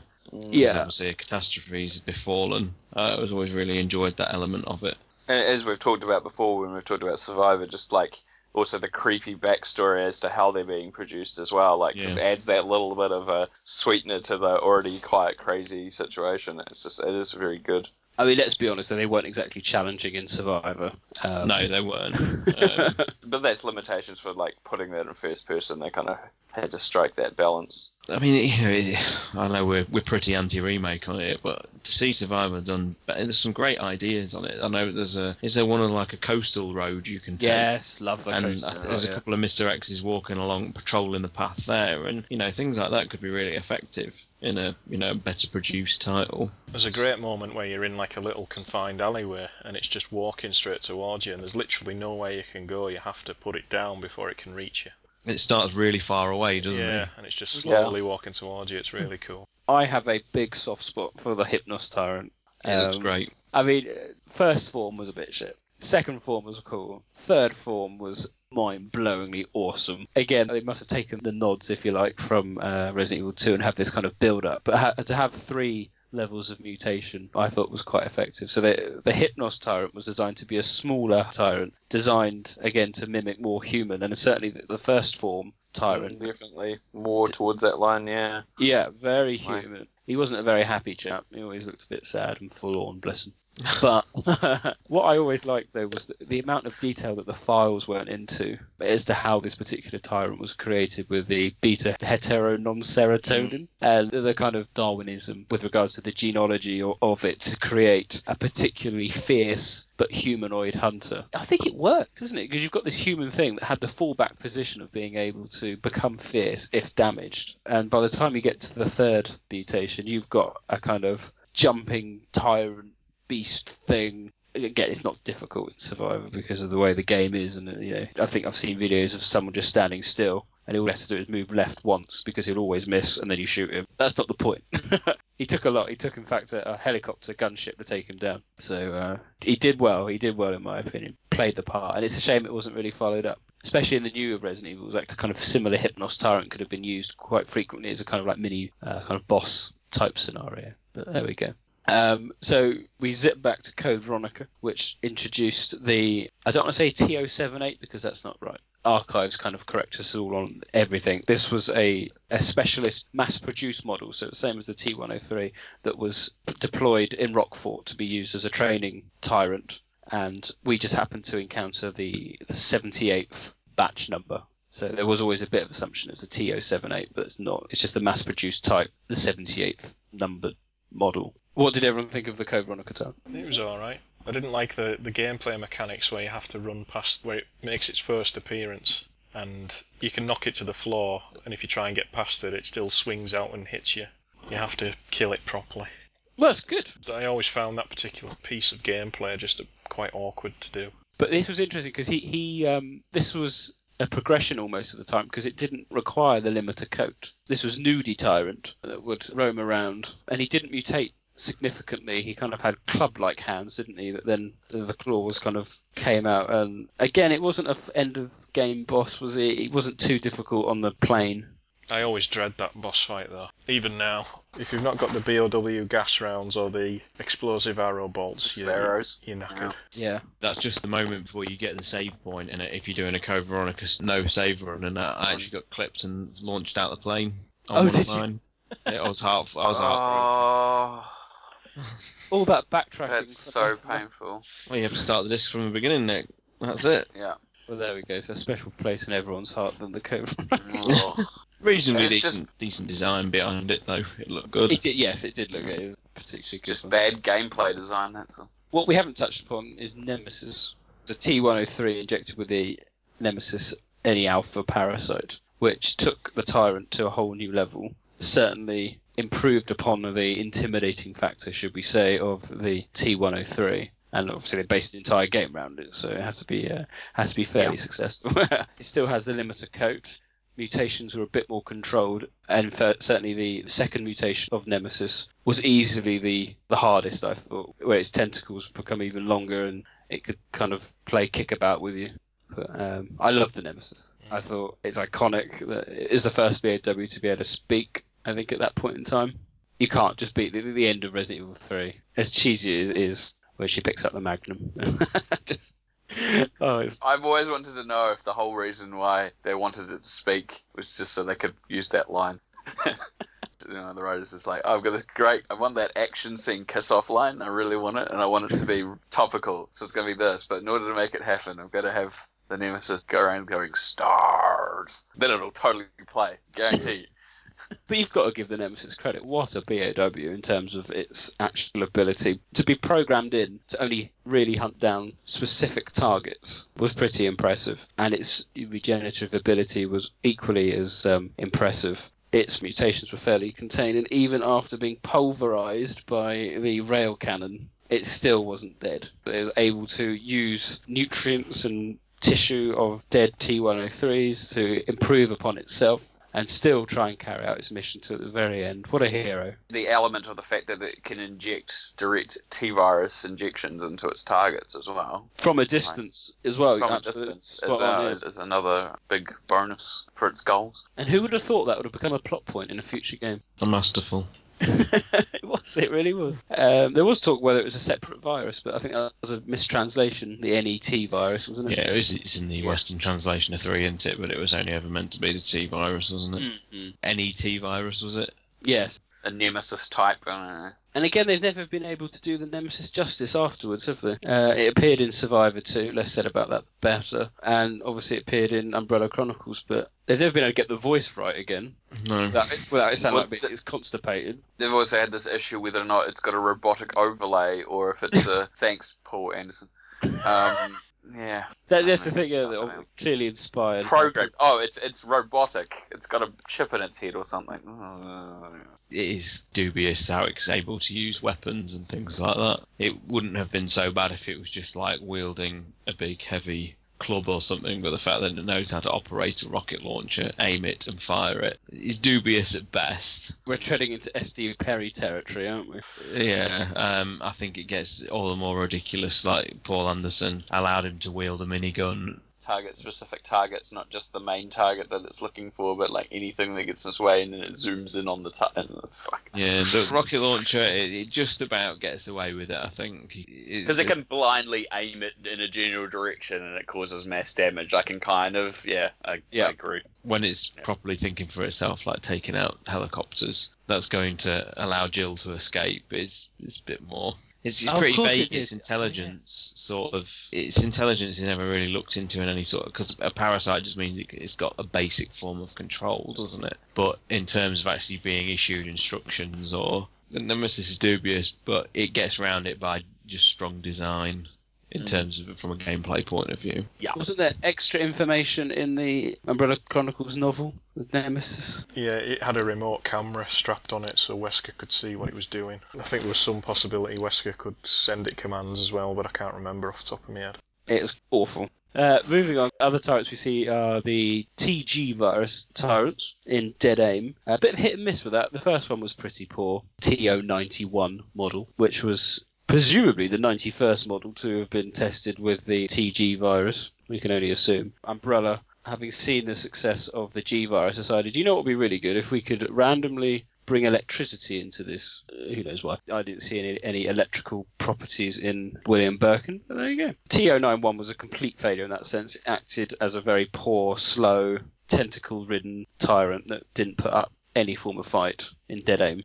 Didn't generate the electromagnetic current, which is what they wanted. Which is what they wanted, exactly. So it was a total failure. I don't know why why was it even on? It was part of the auction, wasn't it, to showcase that they were making tyrants with this new virus. Right. And then, of course, we have Morpheus injecting himself and becoming TO92, which, for reasons we can only assume to do with his genetics, he became a female tyrant, but a successful tyrant at that, being able to generate his own electromagnetic field, which effectively made him invulnerable to standard gunfire. You have to say you've got to go a long way to find a better tyrant than Morpheus as a product. He could think independently, he could talk, he was impervious to bullets, he retained quite a lot of his humanity, and in his world he was still a thing of beauty, which of course was a running theme with Dead Aim. Surely a contender for best B.O.W. in the series? Yeah, not convinced. Indifference, it seems. You never really get to see what doing battle against it without the charged particle rifle would be. That's true. That's true. And of course, at all times we have a fairly unstable G virus, which in the case of Morpheus, if you look at the cutscene very carefully, again, this would benefit from an HD remake, he actually gets to the size of the island. Yeah, he does. Yeah, it just keeps growing and you can't control it. The form he is at the end is, you can tell, as a G virus getting out of control in the system. Yes, I like that callback to the G5 model, if you like, of Birkin. I thought that was quite a nice nod. So that's always his Achilles heel, I think, the having the G virus element contained. There is another tyrant from Damnation, an as of yet unnamed tyrant, clearly based on T103, but man, what a tyrant. I think it's safe to say this is the tyrant perfected. That's a big call. In terms of just how they are depicted in Damnation, I think it's the most awesome display of power from a monster in the entire series. Mm-hmm. When they're chasing Leon down, it's just impressively good. And I think it's now reached a point of intelligence where it can self-pop its limiter. Because I seem to remember it does it on its own, doesn't it? It doesn't receive too much damage because that's what all the tubes are into it, isn't it? It can actually decide itself when to go nova, if you like. Go nova. Yeah. And very similar to just the standard tyrant, really, wasn't it? The super tyrant from Resident Evil 2, just in a very perfected much format. bigger as well. They've managed to increase the size. Like when it starts like running, the sense of momentum they put in the movie feels it's awesome. It's a really, like, Damnation's not one of my favourite chapters, but when they turn up, I feel the film elevates quite a few steps. Yes, and it was great to see it in Warfare as well, which we've never seen before. The only thing that lets that sequence down is a truly invincible Leon. Standard. It has become standard. And why everyone was well, not everyone, but a large number of people were like, yay, when we had a non-superhero protagonist in 7. In terms of tyrants, I can't imagine them ever turning up again now. I think that would probably be it. Do you think that's it? Unless they do like a throwback game, obviously they'll be in the remake. But in terms of the timeline and the canon, because I mean, I can't remember how do you pronounce her name? Svetlana. Svetlana. Did she get them off the black market? I think that's the only reason you would continue to see them, is that same kind of, they were being traded around on the black market kind of deals. But do you ever find out who supplies them to or anything? Is there any other supplement material? It just says it's a joint project with an unknown organisation. Huh? There you go. I happen to think, though, that the Tyrant program, in terms of Capcom, has been replaced by whatever he's called from Resident Evil 6 and whatever it is in Vendetta. That type of Tyrant type thing. Ustenak, there you go. That's the replacement Tyrant now, isn't it? It's Tyrant all but no, but it doesn't have that organic feel to it much anymore, does it? Especially when he's swinging like a bloody baboon on helicopters. You're like, what the it's just not cricket, is it? And I don't know. I suppose the Tyrant from Vendetta redeemed itself because it kind of looked a bit like Ustenak or Ustenak and Bane. It undid its limiter belt or whatever it's connecting to it, and then consumed old businessman and became quite a typical looking Tyrant, at least. albeit with Anderson-inspired clause. Universal acceptance from the podcast then that the Damnation Tyrants are probably the most effective? Yeah. Yeah. Also Leon. the Nemesis? Leon. No, I was going to say Leon only survives because of a very chance airstrike. Yeah. I mean, the Nemesis is a pretty close second, and it does have its tactical advantages for specific targets, let's be honest. If you're going after a specific target, then a Nemesis is obviously very useful. So they'll definitely be the top two. Top two, yeah. I think I would agree with that. Right, we've looked at the two main families of B.O.Ws that have existed in the Resident Evil series. We now turn over to your wonderful comments on Facebook. I've been very pleased when I've opened the floor up to the field. We asked you guys what was your favourite B.O.W, what do you think is the most effective B.O.W, least effective, and any other comments about particular B.O.W. So I'm just going to kind of read out some of the comments that have been put forward. So we'll start with Nathan Van Ranken. He makes the rather interesting point that the SD Perry B.O.Ws are probably the most effective. Sean, what did you think about that? Can someone remind me of these? The Tri-Squads. Oh yeah, they're amazing, aren't they? The military units of zombies that can wield machine guns, I seem to remember. It's like the extension of the B.O.W. That was the death of the SD. You know, if Trent didn't push me to breaking point, the Tri-Squad certainly ended it for me. Could I say that apart from the Tri-Squad, there's a lot of, if I can remember correctly, there's quite a good selection of B.O.Ws in Calby & Co. Caliban. I think there was another underwater one. Wasn't there a dinosaur tyrant in one of her books as well, in Underworld? Oh, so that's where it came from. Resident Evil 6 Cassie, inspired by Underworld. I can't remember. Probably not the best person to ask, but there we go. So I yeah, thought thank you you. were the novel guy. Yeah, you are the best. You are the best person to ask. Wesker's blood. So. I'm sorry. Still thinking. Great. So yes, thanks Nathan for that. I can't disagree with him. I can't remember.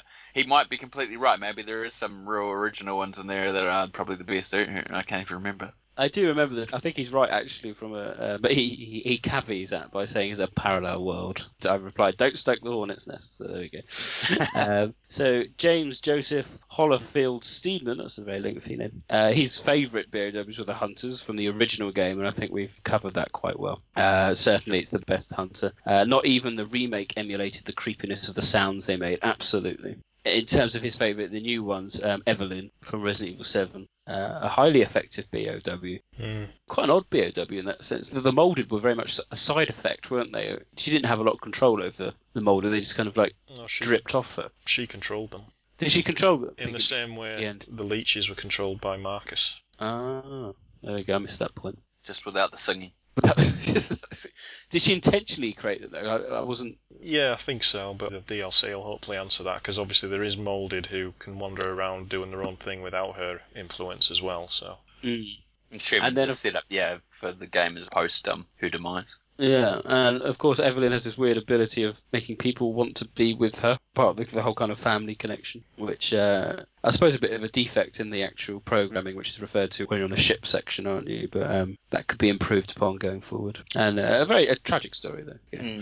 It's good. So he's also said the poison ivies were annoying. They were crap, weren't they? They were terrible B.O.Ws, the ivy. I'd agree with that. And the sewer bugs from Resident Evil 2 were pretty poor as well. But they're more secondary infections. Secondary infectants, yeah. Yeah. They are annoying. They are annoying. Especially, with Sherry, it's, dear God, you can get killed very easily. Actually, that killed one of my no-save runs too once. The most annoying, I'll put my pitch in, is the moths from Code Veronica in the ice bit. Oh my God. Lava on your back. And you get poisoned. Honestly, the number of times I hated it. It was annoying to the point, as you say, just keep coming back. There's something we haven't touched upon, and Thomas Fisher here has commented that the Plagas generally as a B.O.W. was certainly an effective B.O.W. The fact that it could be manipulated in so many ways, not to my liking, because I don't like the lack of explanation with El Gigante, Salazar, Sadler to an extent. You don't really know how and why. Yeah. And you're like, how did you create El Gigante? And that's always been an argument of mine, that post Resident Evil 4, they just couldn't be bothered with the B.O.Ws. They made a design and said, that's good. There's nothing wrong with the El Gigante, but they could have said, we got a particularly large Spanish person. And, compare El Gigante to Pluto. Both of them are equally ridiculous. Pluto from Dead Aim, you know, used to wander around and kind of fall on you. You're like, okay, you stupid thing. But, you know, they went to the effort in Dead Aim of putting a decent file in to know how and why he was created, to see how the T-virus would react if particular sensors were distorted or removed. Pluto's file is one of the more horrific in the series. Absolutely. Razor his eyes out while he's still conscious, don't they? And Exactly. Yeah, it's still ridiculous how Pluto ended up, you know. But there was that slight degree of plausibility. El Gigante, there's no reason. It's just, you know, someone's obviously a fan of Tolkien. Yeah, but this is the same thing with the C virus as well in 6. It's like the variety of mutations and the size and the strength is just so variable. It's just like, obviously from a gameplay and design development, I mean, it's just adding more creativity and variety, but again, the context isn't really there. And what makes it annoying, especially in Resident Evil 6, is there's some really good ideas and different designs. I like the one that gives off the gas and then that causes the infection. That was cool. It was a good one. But again, you know, the snake one, I'll let them have that. That was fine. But as you said, there's so many different. What about the invisible bug things? I mean, how on earth is that related to, you know, the other C virus creations? I haven't got a clue. I'll tell you what does get a rough ride, though. In terms of practicality in human biological weapons, you'd have to say the Joavo is pretty close to being perfect, because they're intelligent, they can communicate, they will follow orders. Work together as a team, yeah. They will conceal their mutations with masks. They're trained in martial arts and firearms, and obviously they can regenerate when injured. So even compared to the Tyrants, obviously they're not as strong, but that enforce in numbers, and they've obviously got added strength and abilities, and yeah, I do agree with that. That's actually a valid point. The big improvement on the Magini and the Ganado. Yeah. Oh, absolutely, I'd agree with that entirely. Just the rest of the mutations in that game. Yeah, it Go did to the really extreme. They're all over the place. So Thomas Fisher also said the plants seem to be a least effective B.O.W. He says just a little fire and they're done for. Yeah, absolutely. Or they're not very movable, or they're mobile. Quite why the Sacred Snakes wanted a plant with human DNA and the Ivy X and Y, I have no idea. Thomas Fisher, you have embarrassed me. The best design for a B.O.W. is the Tyrant R, which we completely forgot about, gentlemen. I know it's not much different from the standard 103, but it showed a bit of improvement with its programming for the MO disc, didn't it? It was programmed through that, which I liked. And of course, the Super Tyrant of it was particularly difficult as well, very much in the same mould as the standard 103. And it connected quite nicely to Death's Door as well, being the same Tyrant, before anyone says otherwise, from Outbreak. It is. It clearly is.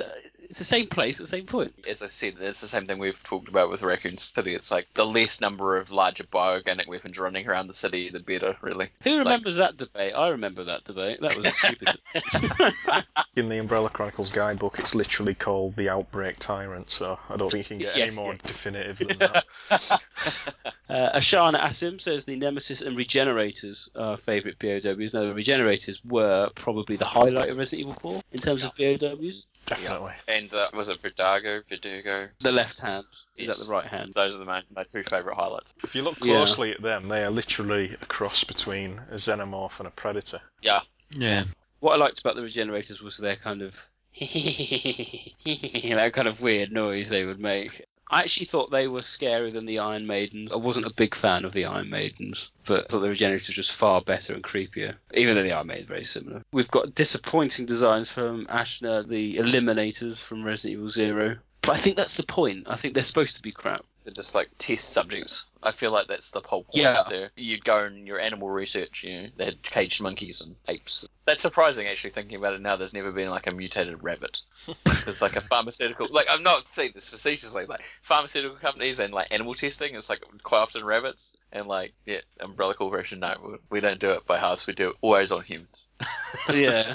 Colin Evo, one awesome surname, it says the original Resident Evil Tyrant was his favourite, and the Gun Survivor one, getting a nice nod there. I absolutely agreed. Mikey Moat, the original Hunters still make me anxious. Totally sympathise with that. You can never underestimate or get lazy with them. We're in complete agreement. And then he's gone the Licker. We haven't really touched on the Licker. The Licker is his favourite and looks really visceral. Is visually an easy link to humans. Absolutely, that's a very good point.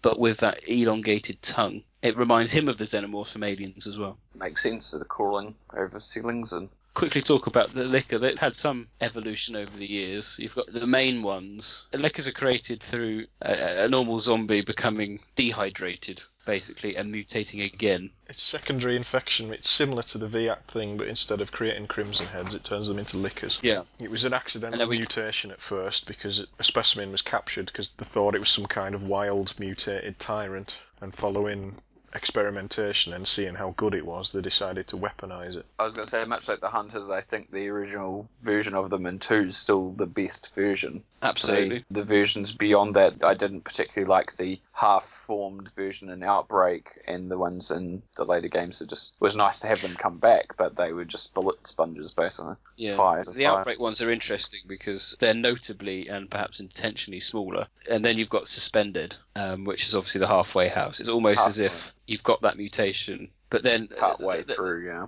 There was a suggestion that from Outbreak were escaped ones as opposed to wild ones. Because it's so early on, remember, as well, isn't it? Because don't you see the lickers in Hellfire? Yeah, I think the history behind them is similar to the Crimson Head. It all started with them finding one abnormal subject and they studied it and then manipulated the virus so it created many more of them. So they're not all wild in Raccoon City, they're all purposefully created, but that's how it started. Some wild. Yeah.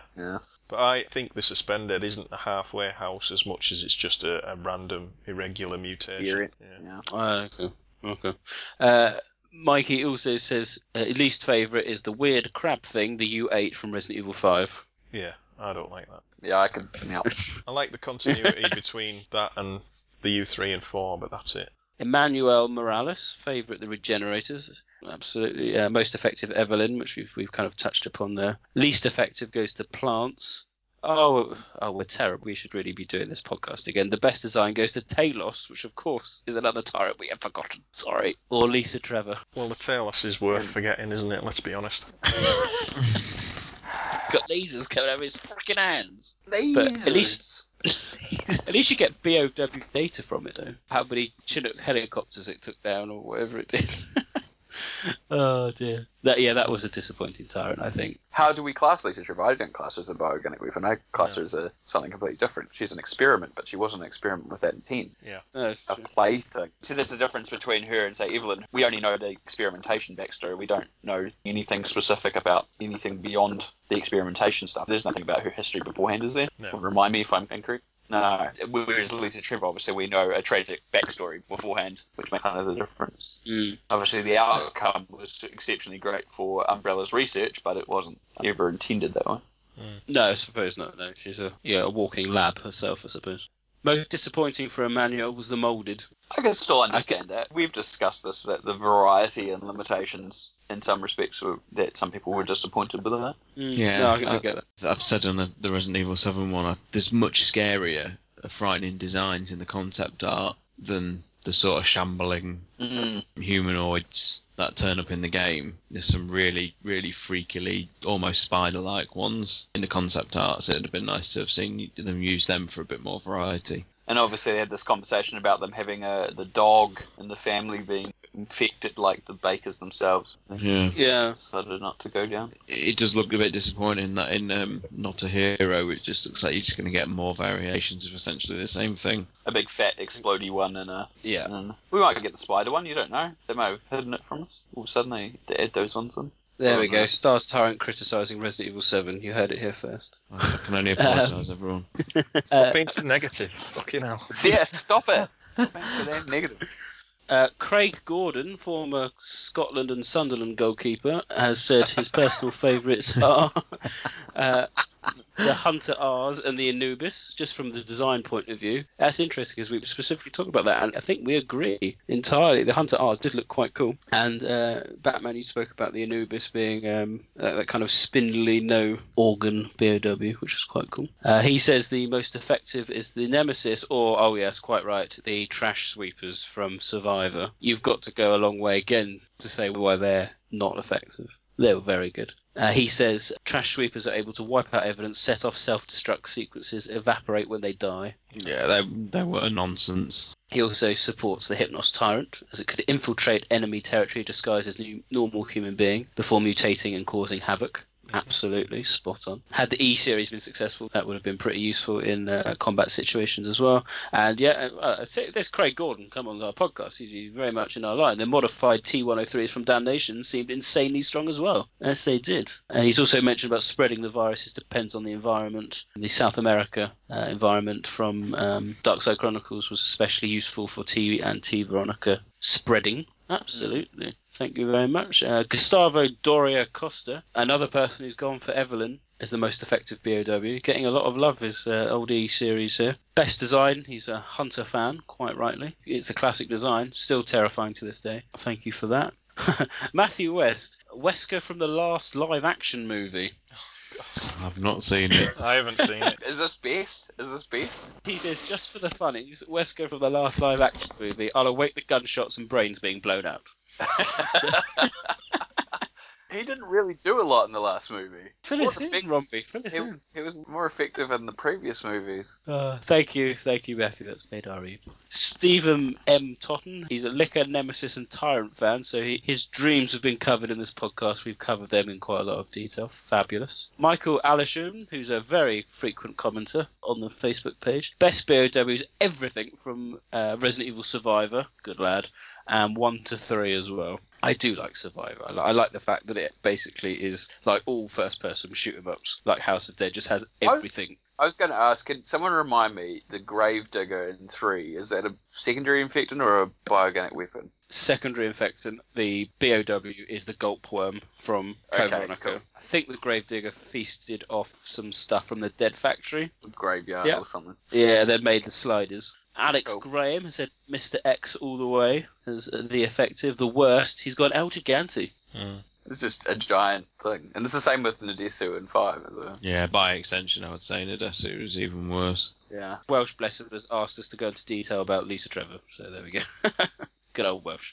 Well, again, as I said, like, Lisa Trevor, we wouldn't probably have a large amount of what's in the series without Lisa Trevor, let's be honest, as far as content goes. But again, not really a bioorganic weapon, just kind of an unfortunate victim. Yes. Because they even tried to kill her off, didn't they? And they couldn't do it. Mm-hmm. So they just locked her up. They forgot all they needed was a expensive chandelier. The old adversary to all known G-virus creatures, the chandelier. And her mum's skull. Yeah.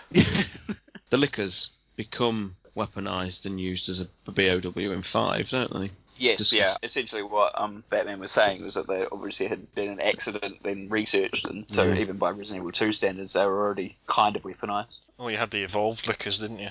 They were the bigger ones, the darker coloured ones. The thing is, to me, the general rule of thumb, the more I keep thinking about what we've been talking about, is tyrants aside, most of Umbrella's tinkering with its creations only makes them worse. Let's be honest, like, the more they tinker with it, the worse it gets. Yes, don't mess with the 80s hunters. They were at the prime. Everything else has failed since. But can't you apply that to life? Well, that's deep for this time of evening. That's deep. So, honourable mentions, I'm going to put the hat in, of course, to the Neptune B.O.W. Everyone laughed. What a stupid idea. I'm a great white shark. It survived longer than you think. The Neptune was a superb B.O.W. It randomly appeared in Outbreak File 2, and then Umbrella obviously saw value in it and wanted to keep it in its Russian base. So, an honourable mention for Neptune. But, of course, I have that with my biased glasses on. I'm going to say it was pretty lame in the original, to be honest. Pour cold water over there. There we go. Fine. Yeah, sadly. Honourable mention also to Nautilus and Torpedo Kid. If you thought Neptune was bad with that water. Yeah, I will at least give you the fact that Neptune is a shark and is inherently threatening, and then just oversized is even more threatening. And Nautilus is just a sea sponge. Randomly protrudes torpedoes that have heads on them. Rather easy to kill in Revelations 2, but the Revenants are pretty cool. Yeah. Yep. And the Reapers in Resident Evil 5 were bloody hard. They were, yeah. Yeah, they are. They wouldn't be so bad if it wasn't for that insta-death thing they can do. A lot of the B.O.Ws from Revelations 2 were particularly cool. I liked a lot of the designs. There you go with another tyrant, blimey. Yeah. Neil Fisher becomes a sort of tyrant that has the abilities of Ouroboros. Yes, of course. Jesus. Terrible. Fire us all. So many tyrants and tyrant variants. We're just trying to think about them all. But that's probably a good thing. Like, it just means that the ones that stick out stand out more, and the ones that haven't. Yeah. That said, though, I really did like that Neil Fisher fight in Rev 2. Yeah. I thought it was really well done. I'd say another honourable mention goes to Raccoon City Zoo. Good grief, Nick. The hyenas, the hornbills, the Rassafella plant. Well, they're all secondary infectants, though, aren't they? They're not. I know. I will say this, right, here's a moment for everybody involved. The one thing Operation Raccoon City gets right is the Mr. X's. There you go. Do they? Yeah, they're actually not bad. Are they not bad? They're reasonable boss battles in a terrible game. Yeah, the Nemesis Beta in Operation Raccoon City as well. Yes. Anyone else at Birkin? Good honourable mention. Fantastic. And all the dog-based B.O.Ws are generally quite successful, aren't they? Yes, yeah. Ferocious. Across the board. Hard to target, ferocious. Well, thank you everyone for your comments. I think it's been quite a successful discussion. It's been a good podcast, but we've missed out half the game series, so Didn't write any notes. Feels like we just have to come back and do a second. A director's cut version of it where we insert some in a slightly different voice. Oh dear. The audio clips we've used here come from DC Douglas himself, and he recorded exclusively for Resident Evil Database, so thank you very much, guys, for these recordings which we've used on the podcast today. Thanks. On that note, we will finish our podcast discussion and move on to this edition of Neptune's Biohazard Quiz.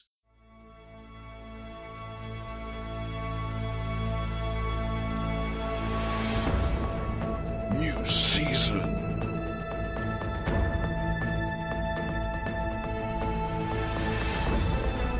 New questions.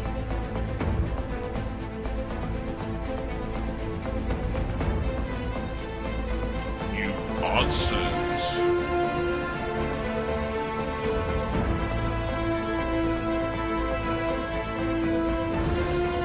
And probably new facts.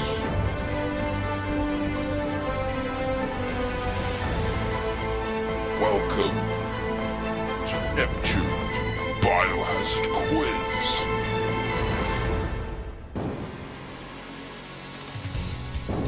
Batman.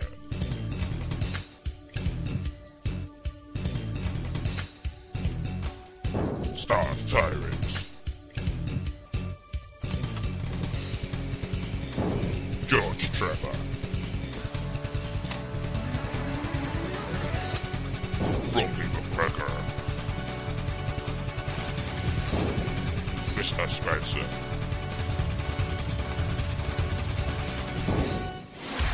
Neptune Biohazard Quiz. Welcome.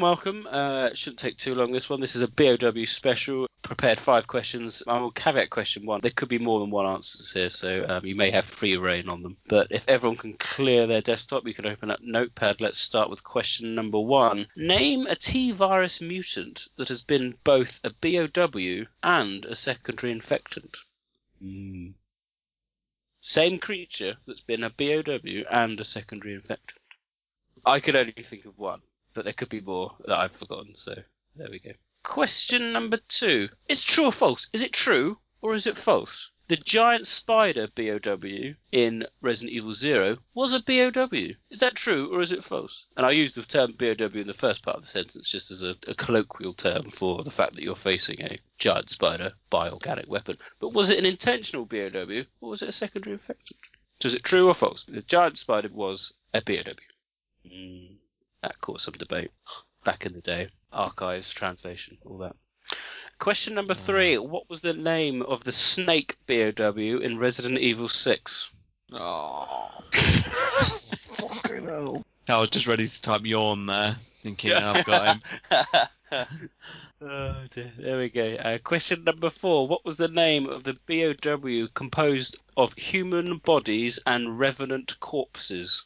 Oh, damn it. This is another criticism of the recent games. There's been too many B.O.W. names, and trying to remember them all is such an art. Because often they use really bizarre names, don't they? They do. And finally, question number 5. Name all types of spider B.O.W.s and secondary infectants we have seen in the series, not including baby versions. Can you repeat that? Yeah, so name all types of the spider B.O.Ws and secondary infectants we've seen in the series, not including baby spiders.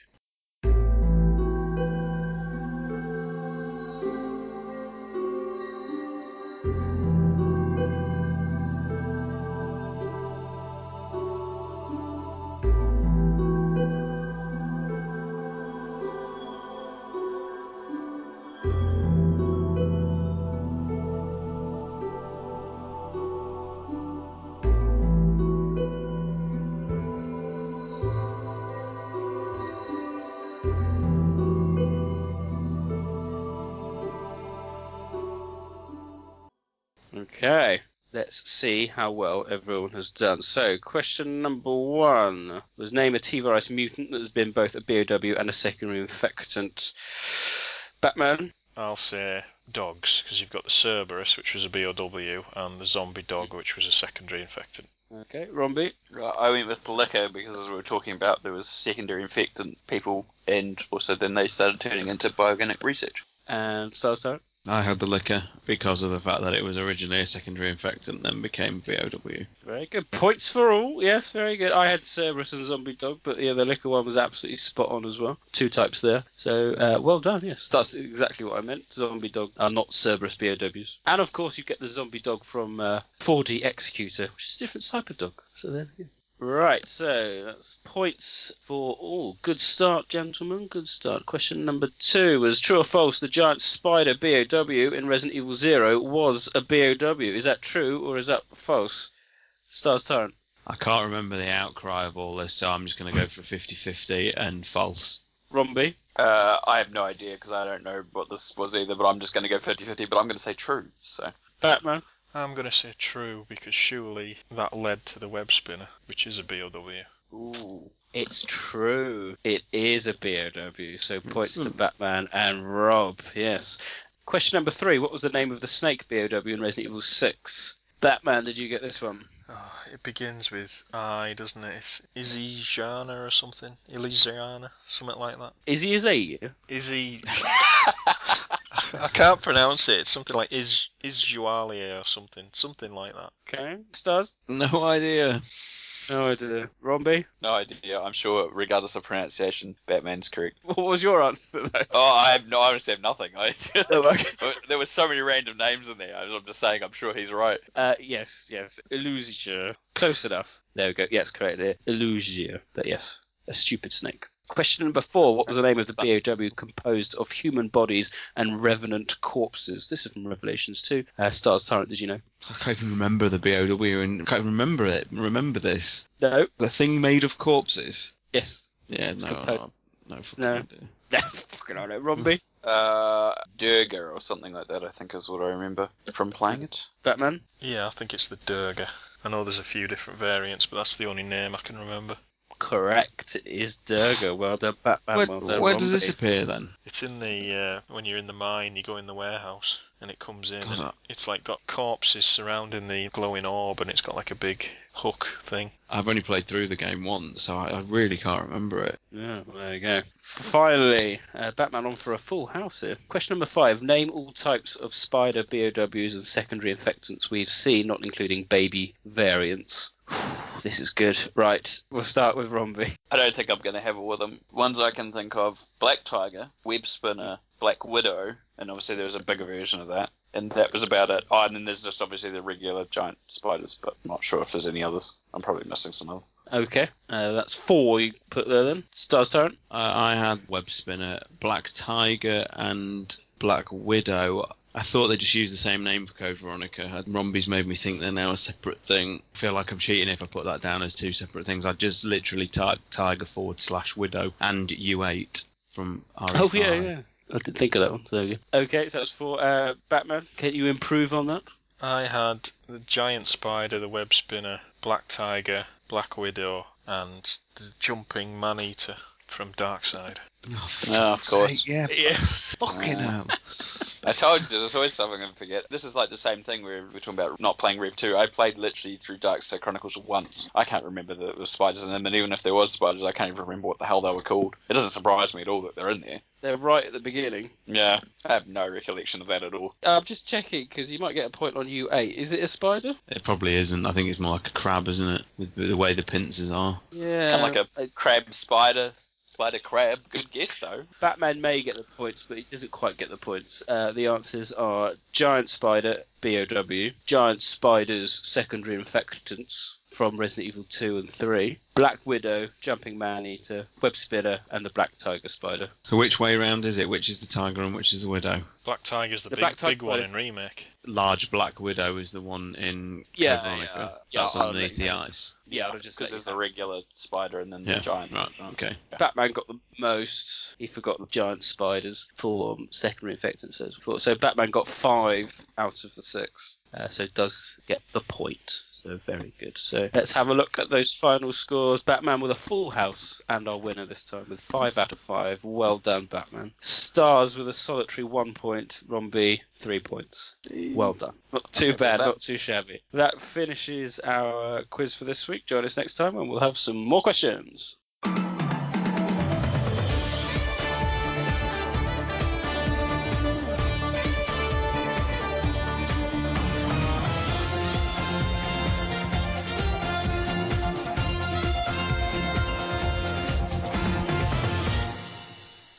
Thank you all very much for listening. We hope you enjoyed the podcast. A bit of a different one, I suppose, this time. We've not really ever focused just on the B.O.Ws. Next podcast is going to be all about Gold Edition. Punctual. I like that. Is Krauser there? He's dead. Pity. But after all, just another expendable grunt. Thanks to you, however, Umbrella's one step closer to its re-establishment. And once it is, there will be significant changes in our world.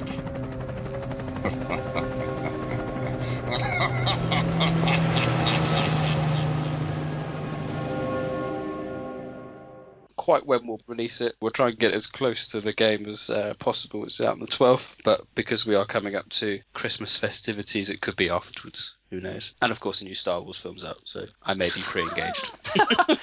Watching it for the 17th time.